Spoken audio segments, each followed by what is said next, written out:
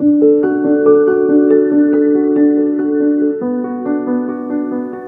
everyone and welcome to a special episode of Notes from the Library. As you know, Season 1 ended a couple weeks ago, and Season 2 is right around the corner, and you might be wondering, Emma, have you been working on episodes? And my answer to you is, no, I have not been working on episodes, but it all changes now. I am actually recording this about a week before it's supposed to be released. But the other day, I finished a month of writing a novel. Stephen King has this rule. He says that you should spend no more than a month on he says no more than 30 days on a first draft of a novel. And I was like, let's try it. And I think I picked probably one of the most inconvenient times, but I realized that there's no real time. You have to make time. I think that's like the rule I keep saying, and I always tell other writers, like, you have to make time to write. And I realized I wasn't making time to write. And I always had excuses. And so I actually started this a week before finals and took it all through, and the last week I had was the first week of my new job. So yeah, like, I was getting up early in the morning, writing nonstop, and I was going to work until 11 o'clock at night and getting up and doing the whole thing. But I learned a lot in the month, and I'm actually pretty satisfied with how the first draft went. I don't know how much is going to change, because I mean, I'll walk away from it I usually walk away from a manuscript about 2 months before I go back and start editing, and I actually hand wrote this in actually a very beautiful notebook I got from Barnes & Noble. And it actually has it's leather, and it actually has a map of the world, but the map, where's the date on this? Because it's an old map, and it is 1636 is the map that's on it. So it's a pretty interesting map. Like, none of Canada's pretty much non-existent. Japan and Indonesia, all the islands are not the proportions we know they are now. Australia is in here. Russia is a lot smaller than it normally is. So it's a pretty interesting map, actually, when you look at it. And I enjoyed getting back to handwriting, because I don't know why. I typed my last novel on my computer, and I felt it actually went so much slower than handwriting, because I'm someone that gets distracted. So being able to put my playlist on my computer and then have my computer on my bed playing music while I'm at my desk with nothing to distract me was actually kind of nice, because if you type on your computer, it's so easy to press that little plus button and open a new tab, and then all of a sudden 3 hours pass and you got no writing done, but you know, like, the history of, I don't know, like Looney Tunes or something. You know how those YouTube rabbit hole spirals go.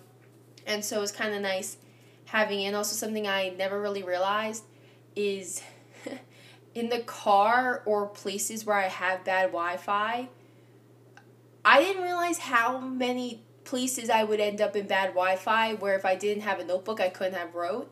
So it was nice, and I kind of enjoyed it more, and I think I really missed out on it, and I'm starting to realize that having a notebook I'm proud to write my story in is, I think, really makes or breaks it for me.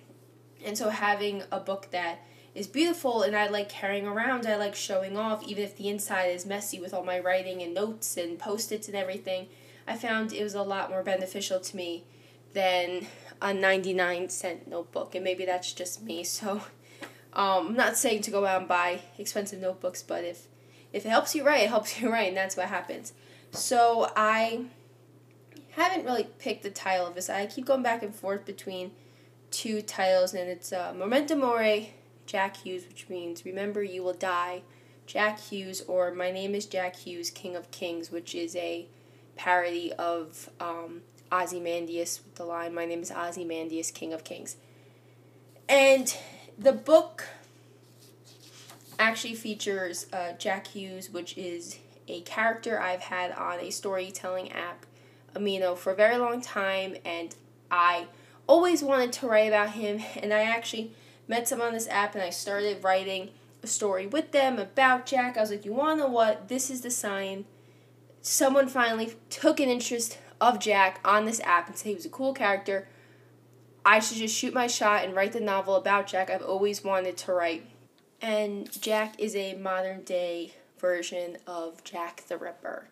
And I know many people have written Jack the Ripper books before, but I think the mystery behind Jack the Ripper and how many stories can come of him, I think, is that it's kind of what makes people interested in him. But I probably took a different spin on it and wanted to I took the story of Jack the Ripper, made it modern day, and changed it a little bit. And then I kind of also have the same struggles that he goes through, very similarly to Raskolnikov of Crime and Punishment. So I would say it's a big mix between the two of them, the morality and dealing with whatever is going on in Jack's mind and that weighing down on him, and also then the story of Jack the Ripper going between them. So Jack Hughes is actually a lawyer, and he's a prosecution lawyer who works for the DA of Scotland Yard, and he's actually on the Ripper case. And he's the only one that's lasted on it for as long as it is. He comes in one morning and he finds that Simon, who was the veteran detective on the case, has been replaced with a man named Atticus. And Atticus Stewart is the new detective, and it's the story of the two of them kind of getting to know each other and solving this case. And then, so the main cast is you have Jack the lawyer, Atticus, who's his right-hand man, who's the main detective on this case. Then you also have two people who help them. You have Sarah, who works in the morgue, who is identifying all these bodies and working with them. And then you have Charles Holmes, which is actually, funny story, another character from this writing app that I have who has crossed paths with Jack multiple times. And Charles is the closest one that comes to finding out that Jack is the Ripper and has to deal with the consequences of that. And so those are the four people on the case that are working on it, and they are trying their best to catch this serial killer who is killing these women. And on top of that, you have Jack's personal life, which is him and his struggles with family, mental illnesses that he has, and all this extra stuff. And in that, you have a whole different side of him. He doesn't get along with his brother. In fact, the only time the two seem to be getting along is the brother is a doctor, was actually a brain surgeon, not a doctor. Kind of a doctor, but a little bit more. He's a brain surgeon, to be more specific. And the only time the two of them ever get along is when they're high on morphine together. Jack takes a lot of drugs. His brother takes a lot of drugs. They drink. They do all this stuff. And there's scenes of them. I think my favorite scene between the two of them that I have is Jack is sitting there and they're both high on morphine. And Jack is just tapping the same key of his piano over and over and over again. And his brother is laying on the couch, and Jack says, we should do this more often. And his brother says, you mean getting together? And Jack says, no, morphine. So he doesn't have the best relationship with his family. And then you have this other character in Jack's life, which really opened him up, is Jakalojevic, Theodore Jakalojevic, who is his actual psychiatrist. And they have been together since he was a kid. And so there's the struggle of this man pretty much having control over Jack's life. Anything that Jakalojevic wants him to do, Jack will do it, and vice versa. And it's a pretty unhealthy relationship they have, and Jakalojevic is actually very well aware of all the murders that Jack is doing, but he doesn't do anything about it. And you find out why in the book, and I don't want to spoil it because I do plan to publish this and hopefully promote it through this. And I think it's something I'm actually really proud of. I really want to get it out there, and I think people will enjoy it. But you have this psychiatrist and actually his group from Serbia, and the three men he is with. It's Jack Milojevic, Pushka, and Aljoso, which is Alexander. It's the Serbian version of that. The three of them are not healthy men. Mentally, socially, how they see the world, they're not healthy people, and they're not in a good headspace, and Jack is around them during so many developmental years on top of his own mental illness that he's completely corrupted by these three men. But you'll learn about that in the book, and so it's kind of this whole balancing act of Jack having to deal with all of this in his life and his own mental illnesses. And he says, and he says actually many times in the book, I don't like liars, so I don't lie because I have to lie to myself. He knows that something is wrong with him, but he does nothing to stop it because no one has ever taught him how to. Jack Milojevic has only helped him fester it and act on it. He's never helped him do anything about it. And so I really like it. I'm enjoying it. And Jack is just struggling, and you learn all these things on why he is reaching these psychotic breaks, that he goes out and he murders these people, because he's also someone that will help people and do things, and he helps Charles, and he helps Atticus, and he helps Sarah, and he has a girlfriend he's very happy with, and he does all these things, and he's a very charming person to be around, but something in him can't handle what is happening, and it causes him to lash out like this. And it's all very calculated, and it's specific to him and what he wants in his victims. And so if you like true crime and all this stuff, I think this would be the book for you. And it was a big learning thing for me too. I learned a lot about prioritizing my time, and I also think I learned about pacing. For the first couple days, I wrote the first chapter in a day, and that came out to be about 14 pages, and then the rest was kind of slow, and every once in a while I have a day where I've read like 20 pages and stuff. And then I realized all of a sudden there was like a week and a half left, and I was only halfway done, and I was rushing, and I was writing for hours and hours and hours a day. So I learned that I have to be more consistent with it. And I definitely think if you try this challenge and you really want to hold yourself accountable to hit the 30-day mark, you have to really pace yourself. And I think rather than pacing yourself to spread out, I would recommend pumping out as much as you can for the first 2 weeks, so that the second 2 weeks you're not rushing. So do the opposite of what I did. Go hard the first 2 weeks, hours, don't stop, and then so when you realize that you're time crunching a little bit, because especially it was hard. The last week of this I was working, and I was working for like 8, 9, 10 hours a day I'm in the control production room of a baseball team, and you guys know how long some of those games are if you're aware of them, and you have to get there hours early to set up, and you can't really like slack off, and we don't really have breaks because it's kind of just going since you get there. So I definitely think if I had known what the last week with work would entail, 2 of the days I was working 12 hours, 12, 13 hours, even more. The other day I think I worked 18 hours there, something like that. So I think if I had known what my job would have entailed, I think I would have paced it more. But I also think it was a good lesson, is that I should have prepped for this. I knew I was starting a new job, and I should have prepped time for that. So I definitely think pacing was my big thing. And I really recommend you guys pacing it out. And I also think if I had known how long I wanted the book to be, I think it would have helped. I just started free writing. I did no planning. I just had a basic structure of a story I wanted and just started writing. And when it felt like a new chapter should happen, or it felt like I should switch scenes, I just did it.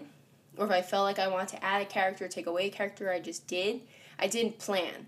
And so I think that also might have messed me up. I think going back, next time I try this, because I definitely want to try this again. I think it was a very good learning experience. I definitely want to improve on what I did good and make it better and fix where I did stuff wrong.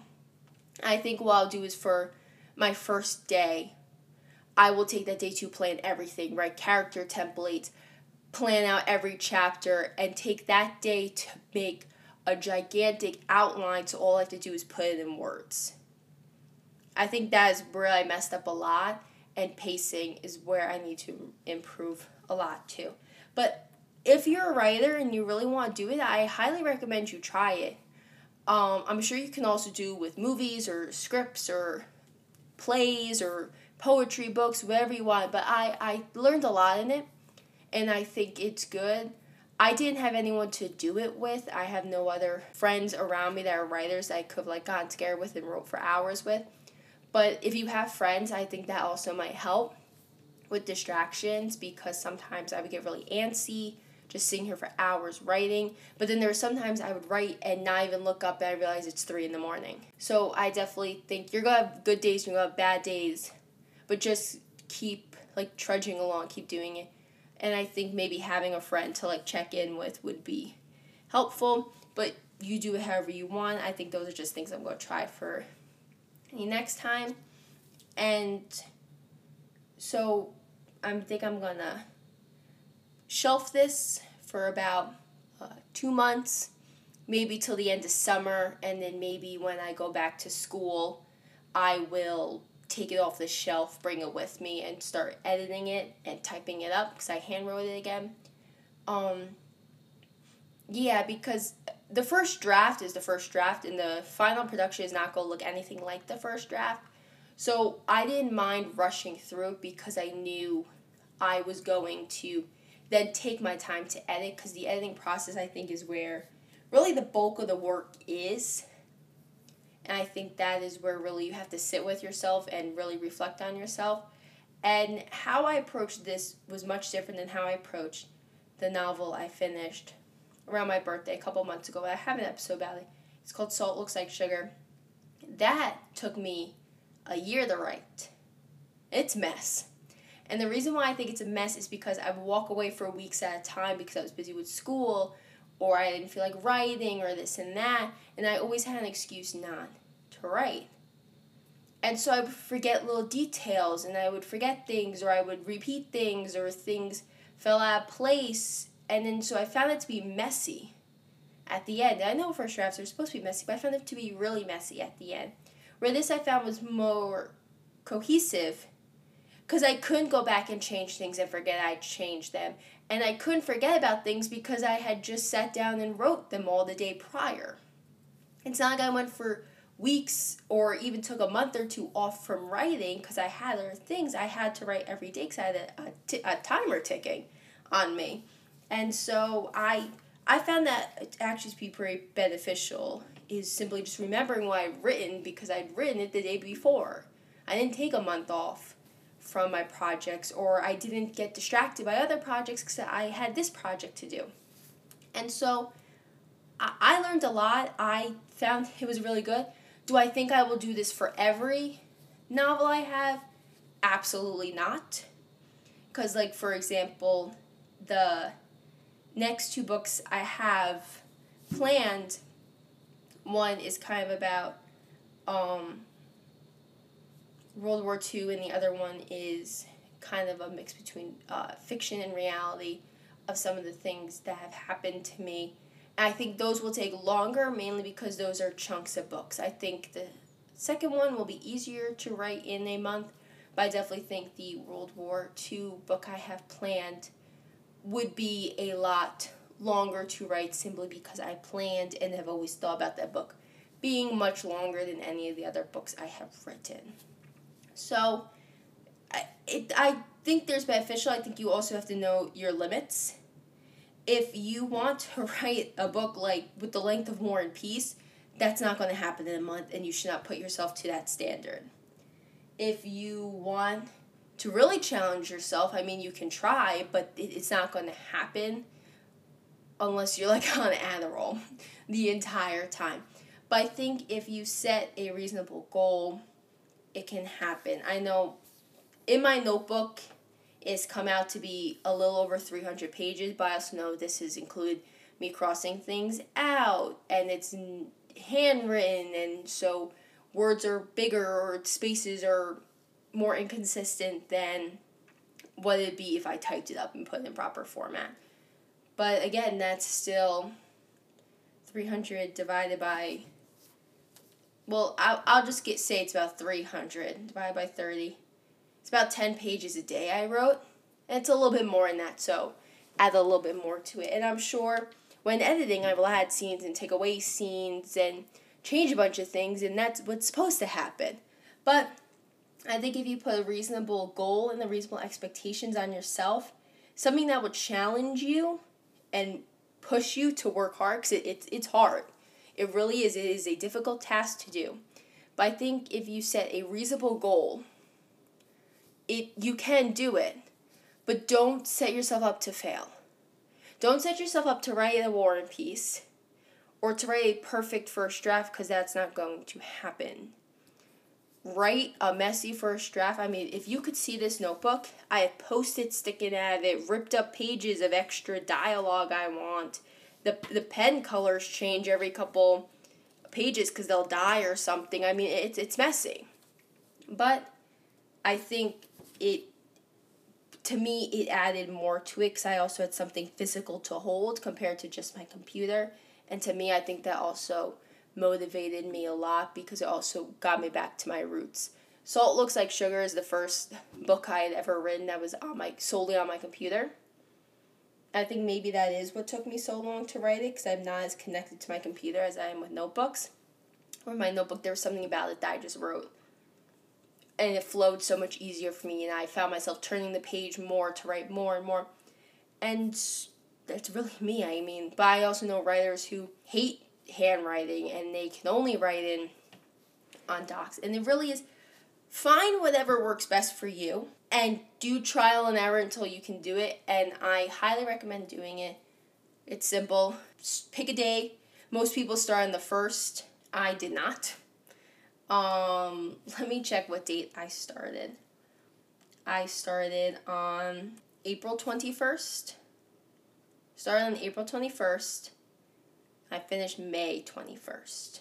And then on the 22nd, I posted that I had finished it on the official account for this. So I could have waited till the 1st, but I realized that if you kept pushing it off, well, it's not to push it off to the next day. So I'm like, let me just start now and let me go. And so I definitely think it was fun. It was a good learning experience, tiring, but so I think I might take a little bit of break from writing and really focus on this show, especially get this back on the rail, and also help with editing at TMP, because I really pushed that all off to the side to focus on this, and everyone's been so patient with me and so supportive. I can't thank them enough.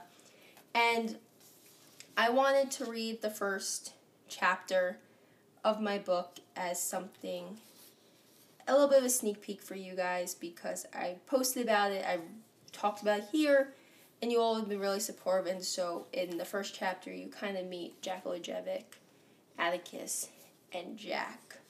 And the other ones come later in the book, and so I wanted to read it to you guys. And chapter 1 goes, I don't like liars. You lie all the time. There's a difference. Enlighten me.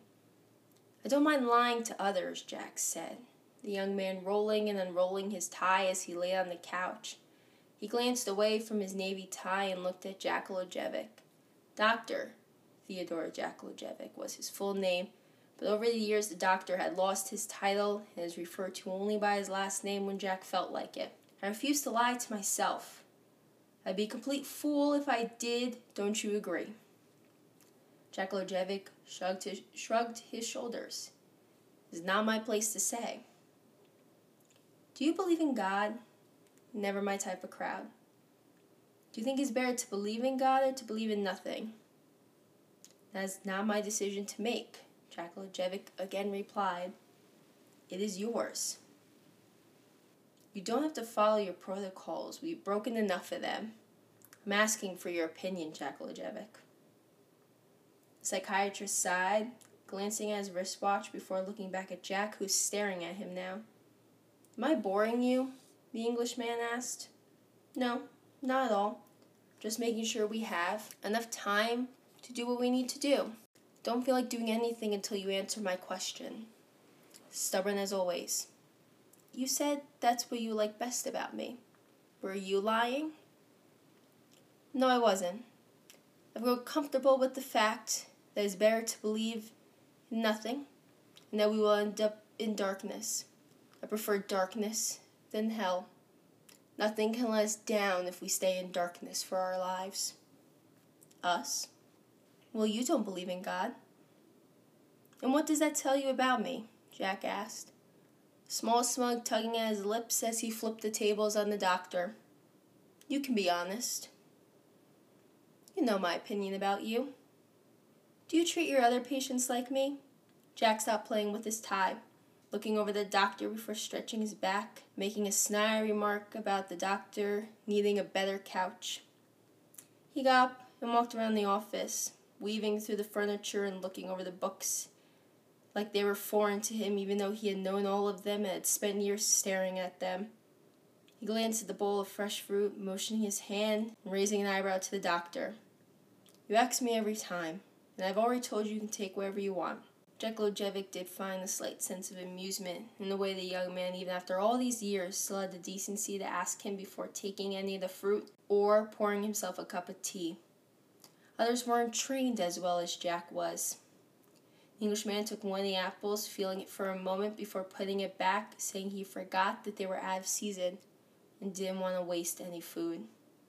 He walked back over and instead of returning to the couch, he sat in the chair across from Jack Lujevic, the young man making sure to fix his suit to be in good appearance for the doctor as they examined each other for a few moments.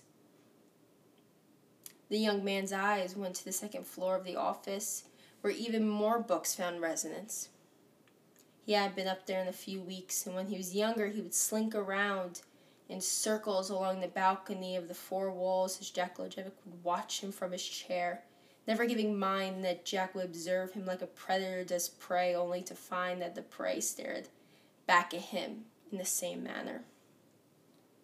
What are you thinking about? Jack moved his attention back to the doctor.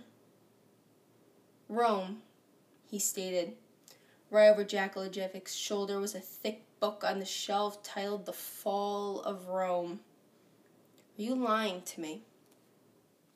No, why would you think that?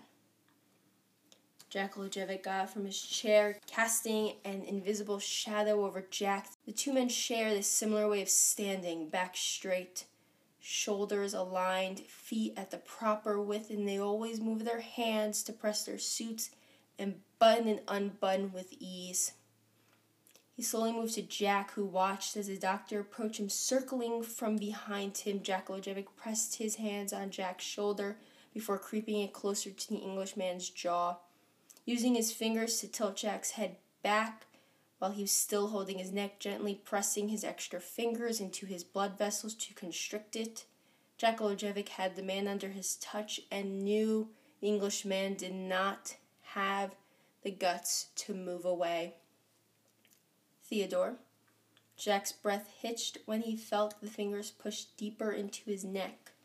Jack Lujevic moved his fingers to now be fully around the younger man's neck, and his chin rested on the doctor's hands. Don't be informal with me right now. Why not? I'm angry with you. Why? Because I don't like when people lie to me. I'm not lying. I can feel it in your pulse. You are a goddamn awful liar. Hughes, the commander, yelled, and the sound of the door swinging open and slamming into the wall demanded Jack's attention in his office this early in his morning. Why was someone disturbing him was the only thing going through Jack's mind. Morning, sir, he replied, but knocking would be appreciated. I don't do knocking, the commissioner was nothing short of an arrogant bastard. Suits that were too small as he tried to recreate the silhouette of his glory days, and shoes that were bulky and stamped on the ground created his wardrobe. Yellow teeth were the only thing that contained his aggressive yelling. Whispering wasn't in his dictionary. The Commissioner Gus was his name, and Gut was the name given to him behind his back. "I'm sorry," the man next to Gus mouthed, as the Commissioner moved the files off of Jack's desk and into a messy pile. "Please don't." Jack grabbed the man's wrists. "These are all very important papers. I cannot have you mess them up." "A messy desk creates a clear mind," Gus argued. Not always. What bothered Jack the most was that Gus wasn't his rightful boss. He had no leverage over Jack, but it seemed the Commissioner felt he had control over lawyers as well as his officers. After a quick back and forth of the duo, trying to win control over the desk setup, Jack gave up, knowing the sooner he got this over with, the sooner the man would leave him alone. "What can I help you with this morning, sir?" "Hughes. Stewart Hughes." "I don't care if you like each other." Gus motioned between the two men, Jack clearly more confused than the other. "The last officer you worked with was retarded. Sorry, I mean challenged. Can't get a lashing from HR. He was too old, he was forgetting things. You two are on the case now. Fix this." He exited, still somehow sucking the air out of the office as he went. Jack's attention instantly went back to his desk as he tried to reorganize the files as well as find a spot for the new ones he was given. "Atticus Stewart," the officer said, extending his hand out as a formal introduction. Jack looked up, taking the man's hand in his for a shake, noting how oddly soft his skin was compared to any other officers he's ever shook hands with. Atticus was also younger than most of the senior detectives.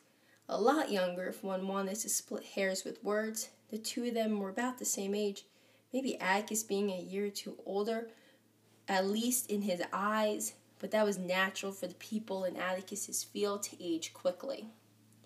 He wore a suit, and underneath the jacket was a black turtleneck instead of a collared shirt. A fit and tall man, and as Jack glanced at his hands, they were still shaking. He could see the veins when flexed. "Jack Hughes. I've heard a lot about you. I'm looking forward to working together." "Same. Can I ask what happened to Simon?" Jack nodded.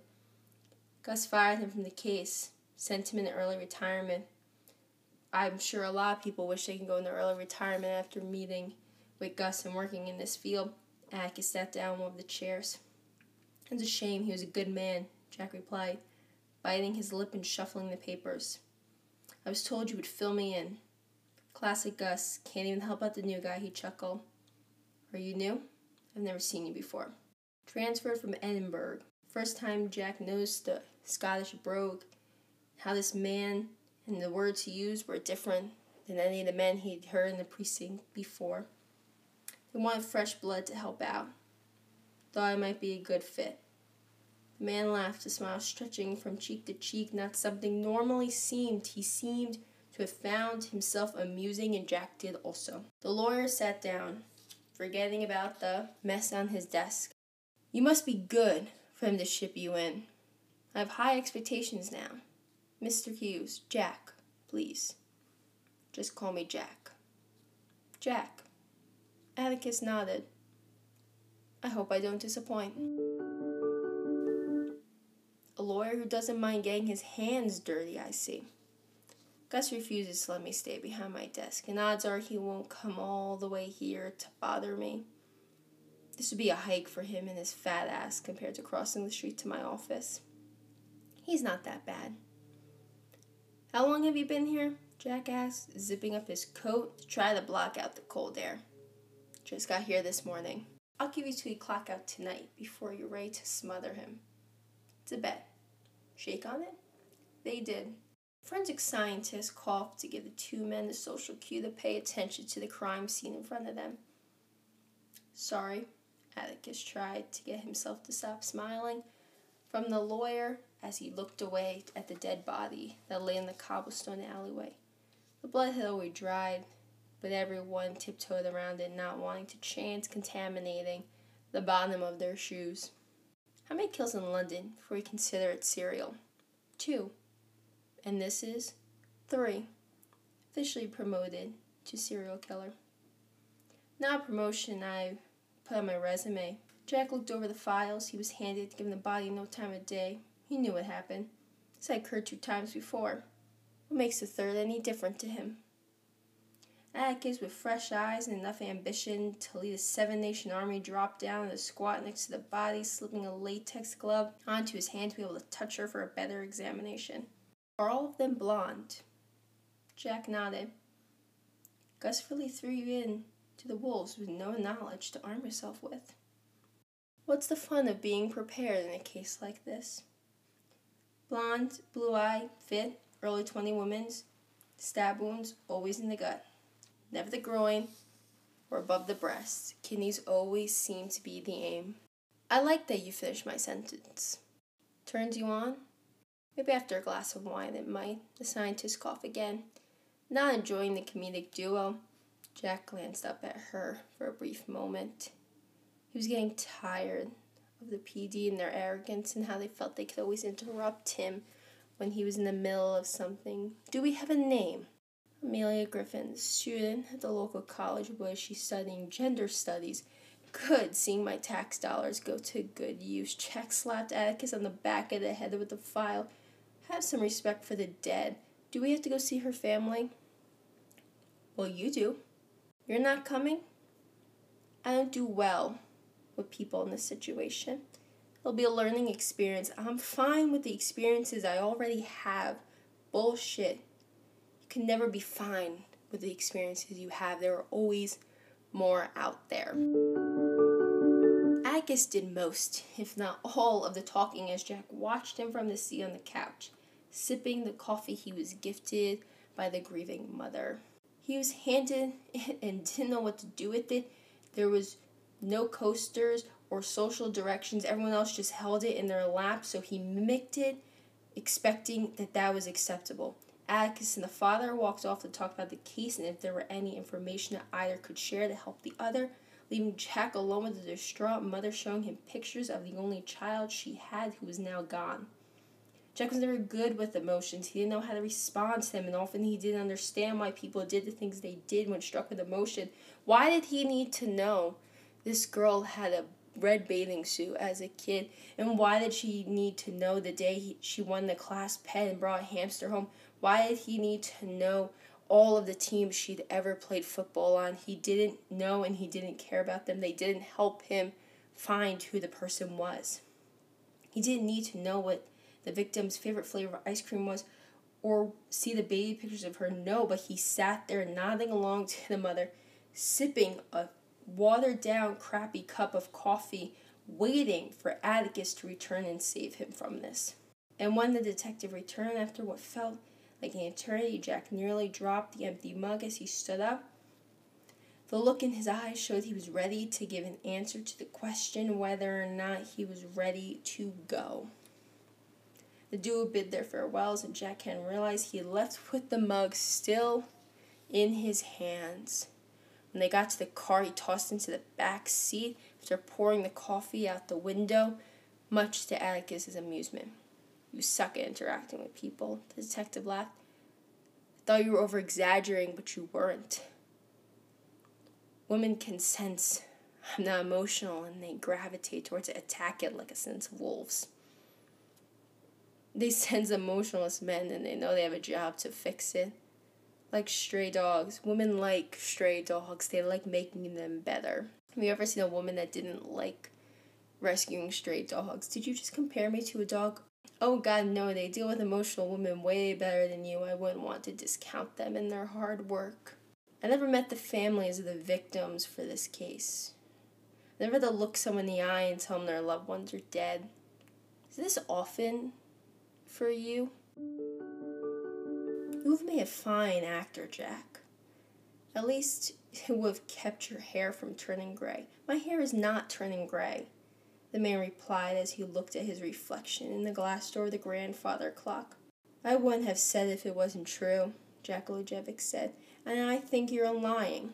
Jack watched the psychiatrist through the reflection. Jack Lojevic stood at one of the small tables in the room where a neat food bowl was set, 2 teacups, and a saucer that were being filled with tea. He watched as the doctor added powdered sugar to one of the cups. What did you put in my tea? He asked, moving his attention back to his reflection, checking on his roots one last time for any trace of gray hairs.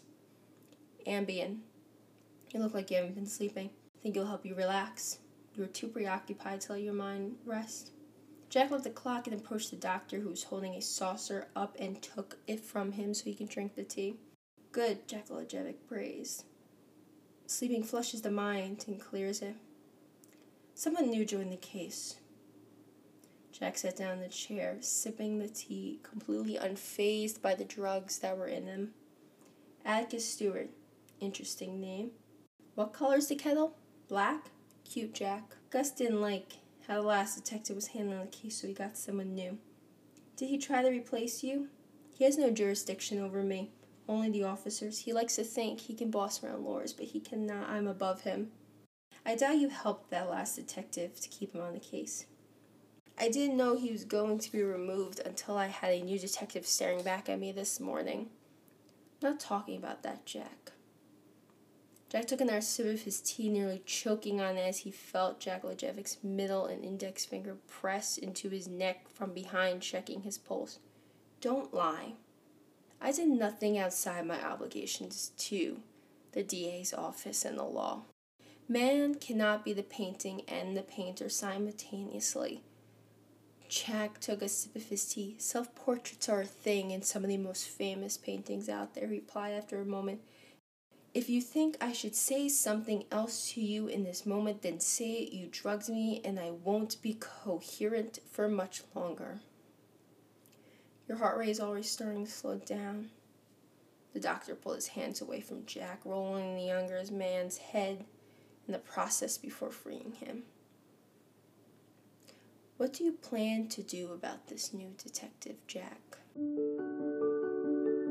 And that is where chapter 1 of the book ends, and it follows a very similar format of mostly short scenes of conversations and moving between it, because all of it is, even though in third person, follows Jack's perspective or what he assumes is happening in these places, because at the end of the day the book will be Jack's retelling, and in a way maybe his explanation of what he did and why he did it. So even in the scenes he's not in, it is his interpretation of what he believes happens when he's not there in the conversation he imagines happening there. And so I am looking forward to sharing more of this book. And it was probably one of the cast of characters I'm most excited to work on, and probably the cast of characters that have been sitting in my arsenal for a while that I've wanted to write about and haven't written about yet. So I look forward to developing them more, editing them, and I'll give you guys updates to the process. And Season 2 is coming soon. I recorded an episode already. They're coming. I promise they are. I'm going to have some special guests on this season, which will be fun. We're going to talk about more books and everything. And I'm really looking forward to it, and I think it's going to be great.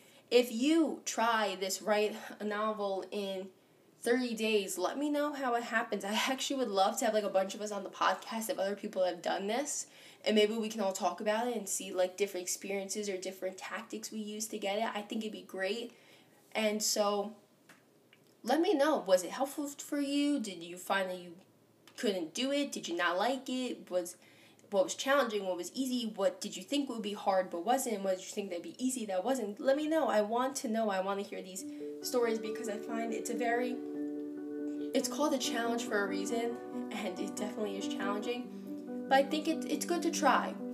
I think everyone should probably try it once in in their lives. I mean, even if it's a shorter book, like a novella, it's only like 100 pages, or even shorter than that, it's still a book. And you still did it in 30 days, and I definitely think setting a reasonable expectation for yourself and a reasonable goal is best. And I mean, that's kind of it. I mean, it's a novel in 30 days, and if you want to try it, best of luck with it.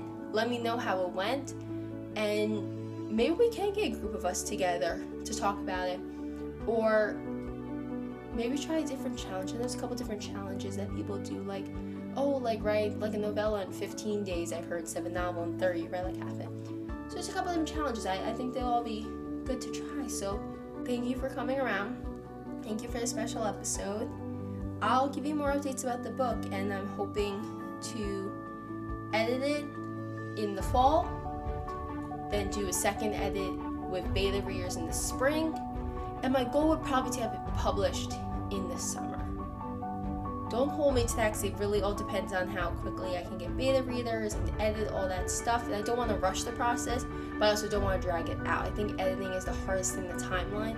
I think that's what I'm going to be working on the most now. But thank you for stopping by. I really appreciate it. Season 2 is coming right around the corner. I promise I'm not going to make you guys wait a whole lot longer. And thank you for stopping by, as always, with all your support. Big changes are coming to the account, but it will still be the same podcast you know and love, just to make it better. It will be much better this season. So thank you for stopping by. Thank you for all the support. And as always, this has been the Notes from the Library.